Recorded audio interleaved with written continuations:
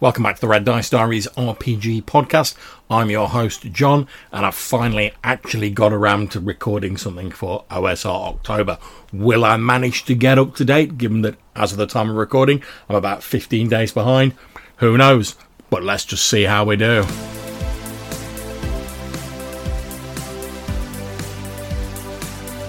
Okay, so I'm a little bit late to the party on this one.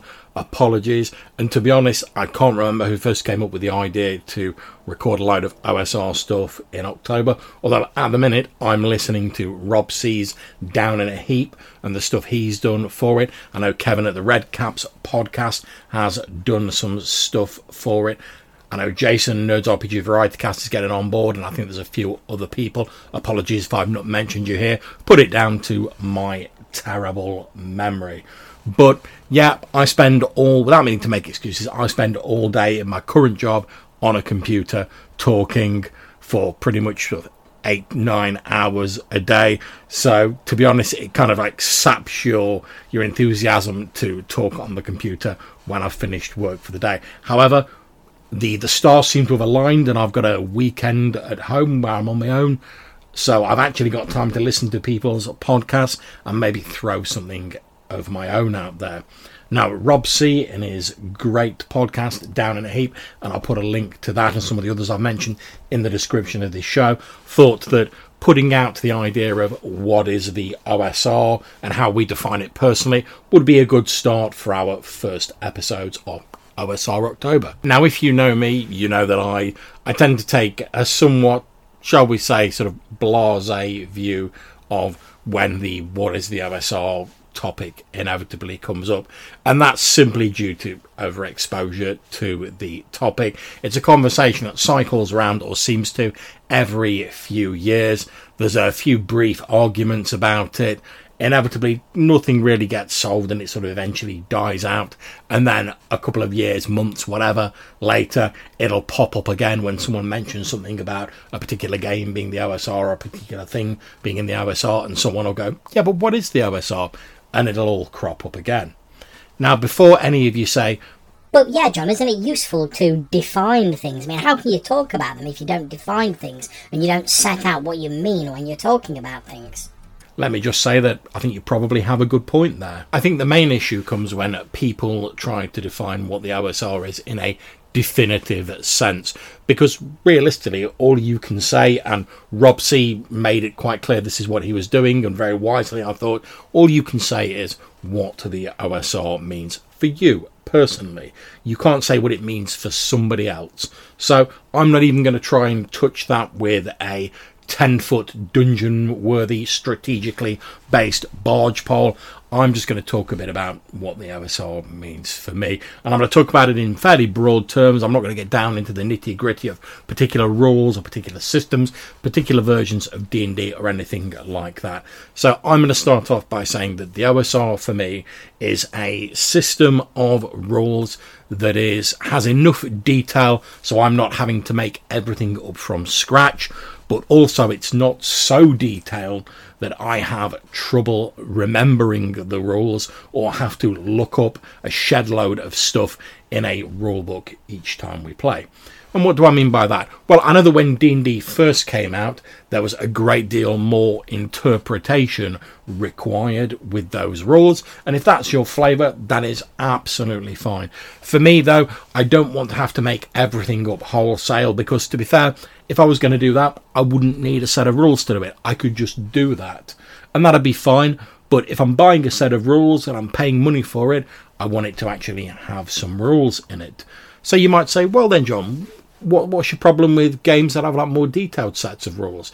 And again, it comes down to, as I mentioned earlier, I've got a pretty poor memory. And I'm finding this a bit in a Vampire the Masquerade 5th edition game I'm running at the minute, where I'm having to look up rules a hell of a lot more than I do in something like your typical OSR D&D game. And that's fine. My players know I've got a poor memory, and we will eventually get used to it. But I am familiar enough with the basics of the D&D system that something simple like Old School Essentials or Lamentations of the Flame Princess or something like that, I don't really have to look up any of the basic rules. I'm familiar enough that I just know them. Occasionally, if there's like a very sort of outlying case or something that doesn't happen very often, I might have to quickly look them up. But the vast majority of the time, I'm familiar enough with the rules that if I don't have time or don't want to break the flow of the game by looking them up, I can work out a way of just sort of fudging my way through it. I don't mean fudging as in fudging the dice. I mean as in just making a ruling that I know is not going to be too far off base and then moving on. Whereas more complicated games, I often feel more like I need to look up that specific rule to not sort of throw things wildly off base. And that might just be me, but hell, like I say, I'm talking about how I feel about the OSR. Now, if we set rule systems aside, the other thing, the sort of, I suppose, the second of the sort of two twin pillars of OSR, as far as I'm concerned, is the OSR games attempt to capture some of that wonderment and that excitement that I had during my first days in the hobby. You know, when I was still a young lad in junior school and I first found my local game store, sadly no longer with us, went in, saw all these bewildering books with amazing sort of 80s and 90s artwork and fantastic names and strange worlds depicted on them. And first of all, I didn't know where to go, just grabbed a few books at random and started building up an idea of what the hobby was. But there was this excitement about it. I got bought by my ever kind parents. I got bought the original MB Games Hero Quest, as it was back then. And that's when I first started taking tentative steps into the realm of GMing, where, you know, you could set out your own dungeons on the board, put your own monsters out, set your own quests and stuff like that. And I never really had a massive group of people to play that with, aside from like my younger brother and a few friends. But that excitement of creating, I suppose, your own scenarios really stuck with me. And when I went forward into like actual sort of role-playing games rather than the sort of lead-in board games, that sort of sense of excitement and wonderment very much stayed with me. And it's what made me want to be a GM of the game in the first place. Aside from all the normal sort of things, like, you know, I was the one who had the books and things like that. And I didn't come back to D&D sort of style games for a while. I mostly went straight into Warhammer Fantasy Roleplay because myself and my friends played Warhammer Fantasy Battles as was, and it was easier to persuade them to try out a role-playing game when it was a world they knew and they were familiar with. So I sort of went to that, but I never forgot trying to persuade my parents to buy me a copy of the D&D Rule Cyclopedia, which I didn't end up getting at the time because unfortunately I'd spent all my pocket money, but later on I did get a print-on-demand version of it. And one of the things I like about the current crop of OSR games is, despite the fact that they all start on the same basis and then head off in their own directions to varying degree, they're all created by people who saw something in that original sort of set of D&D rules or whatever that captured their imagination and that sort of fired their enthusiasm. And then they tend to go off either in a, we're trying to recreate this rule set direction, or they go off in a direction of, we like these rules, but there's a particular aspect of the game that really speaks to me, and I'm going to really push that and explore that in my OSR book. And that's what I love about the OSR. As I said earlier, they're mostly sets of rules that are complex enough that I'm not just making stuff up on the fly 100%, but simple enough that I can remember them without having to constantly reference books.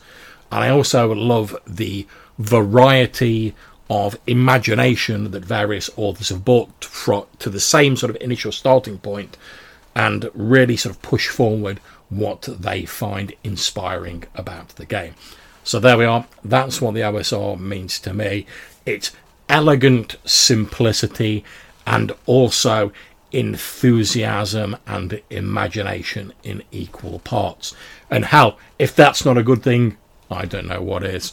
Obviously, if you want to let me know what the OSR means for you, or you want to suggest anything else that you think might be cool to cover in OSR October, as I try and catch up a bit. Like I said, I don't know if I'll do it, but I'm going to give it a good go. We'll see how we go.